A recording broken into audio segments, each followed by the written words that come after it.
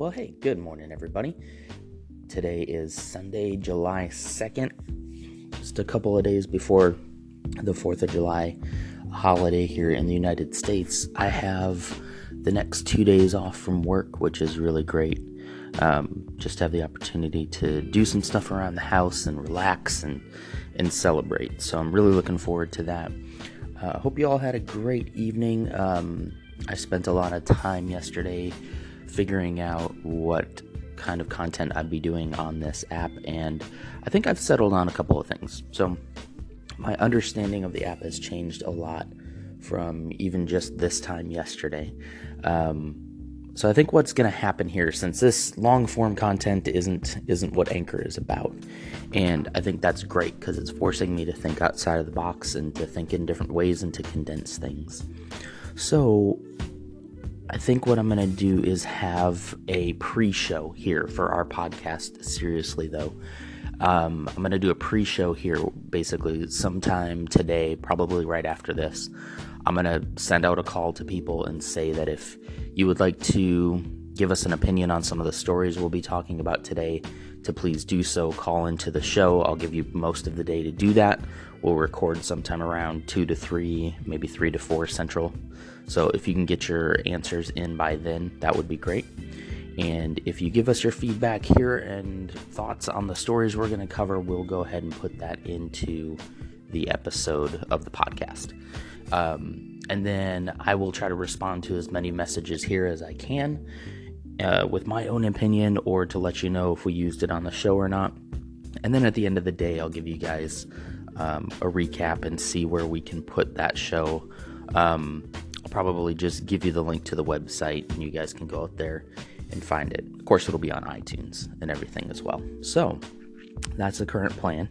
I'm also working on another show idea specifically for Anchor, and I think it's going to be on entertainment, games, movies, YouTube, like basically media consumption, and basically show you what I've been reading, watching, doing, playing, all of that.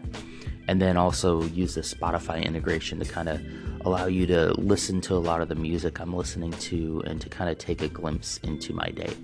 I'm not sure when I'm going to start that. Maybe even on Monday or Tuesday.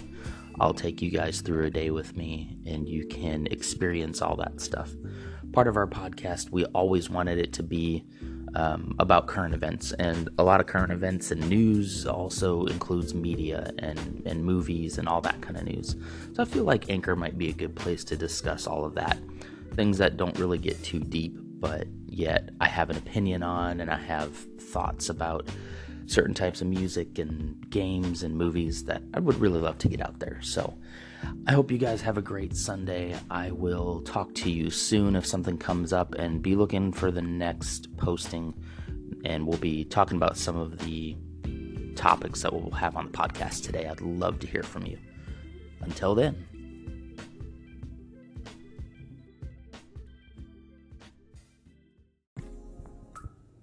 Alright, so the first story we're going to be covering on the podcast this week is about the 3 CNN journalists who resigned after a story was retracted about a Trump ally. So the recap here real quick before you give me your thoughts. There were 3 prominent journalists at CNN who resigned on Monday after the cable news network was forced to retract and apologize for a story on its website involving a close ally of President Trump. The story was published despite concerns from the CNN standards team. So these 3 did resign. They submitted their resignations on Monday. This does come at a very interesting time because of the president using that term fake news to describe CNN specifically, but all other news outlets. It comes at a very interesting time because it seems like they got something wrong. So the talking points and the things I would like to hear from you guys about is the importance of integrity in news coverage. Is this a boy who cried wolf scenario where you need to make sure that everything is above board? You need to double, triple, quadruple check before you post something like this out. Did CNN do the right thing by holding these people accountable? Was this they say it's a resignation, but did they actually pressure them into resigning, or was this something that they brought up themselves? And then how should news organizations handle a story when they get it wrong? You know, we're all a bunch of humans. We're going to get things wrong. What do they need to do to make you as a consumer of that news outlet feel better about it and know that when and if they do find something wrong, that they're going to take care of it? Should they delete it? Should they just update the news story? Or should they do what a lot of outlets do and just ignore it and move on to the next thing? Love to hear your thoughts on this one. And if you have an interesting point or something to say, we can feature it in the podcast that we will be recording later on today.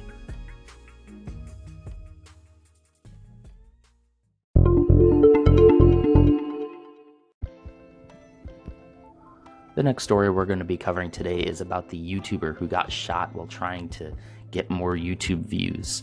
The recap here: in an effort to become YouTube famous, a couple wanted to make a video of her shooting a book, and they had been talking about it for a while. He held the book to his chest, convinced her to shoot him, believing that the book would stop the bullet, and it didn't, and now she is in jail. He had convinced her it was a safe stunt by showing her a different book that he had previously shot where the bullet did not go all the way through, according to the arrest report. In a tweet prior to the accident, the lady in question here said that they were probably going to shoot one of the most dangerous videos ever, that it was his idea and not mine. The talking points I'd like us to cover on here: if you guys are YouTubers or ever tried to be YouTubers, I know you can relate with the experience of trying to get views and trying to get exposure on YouTube. It's a very saturated market. And so what message does this send to kids and other people who want to be YouTubers? Do you think that this could be a cautionary tale to understand that you may not get famous on YouTube, and that should be okay? It should be something you're passionate about, and that when that passion shows through, sometimes people will then latch on and say, yeah, I like this, and hit that subscribe button. Or do you believe that you need to do outrageous and wild stunts in order to get this exposure? Do you feel that YouTube bears any blame in this, or the users of YouTube share in the blame of creating all these personalities that are internet celebrities? I think we can look back to VidCon that just happened and see a lot of examples where there's this sense of celebrity that these people achieve, and it can be dangerous. Let me know if that's your thought as well. I did watch a few of their videos, and it is very easy to go in on them and tear them down. But I think in this instance, their videos are not that bad. Some of them are daily vlogs, things like that. I think they just got caught up in this whole desire to become famous. But anyway, I'm giving you more of my opinion right now than I need to. What do you guys think? Let me know. Call into the show. And on to the next story.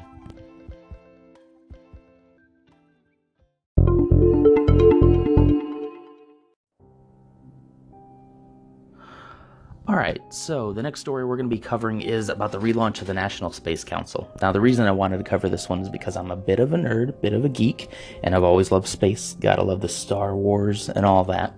But this is just interesting to me, and I'd like to know how other people feel about it. So the NSC, or the National Space Council, is a body within the Executive Office of the President, created back in 1989 by George H.W. Bush. But it is just a modified version of something earlier called the National Aeronautics and Space Council from the 50s to the 70s. But he created it. It was chaired by Vice President Dan Quayle, so it's always kind of been chaired by the Vice President. So I had to piece together a few articles to see exactly what that council does.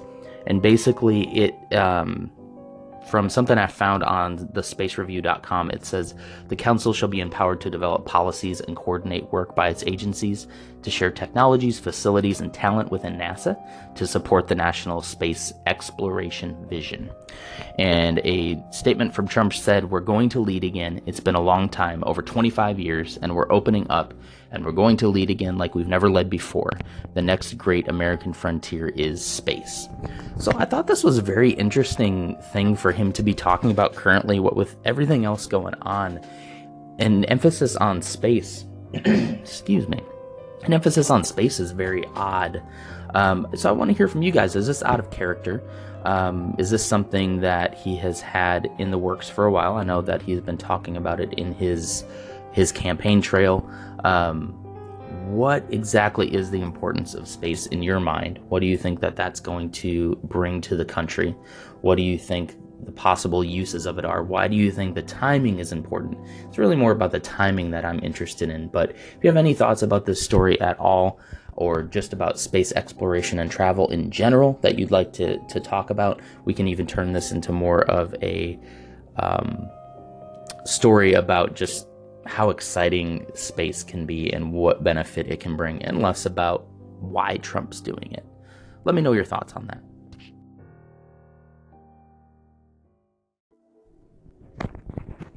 And the last story we're going to be covering today is about Steph Curry, who becomes the richest player in NBA history after signing a new $201 million extension, the richest contract in league history. They're calling it like a super contract or something like that. It's crazy. I'm not the biggest sports fan at all. Supermax contract, sorry. Not the biggest sports fan, as you can tell. But I would like to hear your opinions on this. He's going to be like the highest paid NBA star in the world ever. And so I understand this guy is great, but I want to hear your thoughts on how much is too much for an athlete to be paid. Should there be laws in place to limit this, or is this a free market situation? Is there anything good that can come from an athlete getting paid this much? Do you feel like they deserve this amount of money?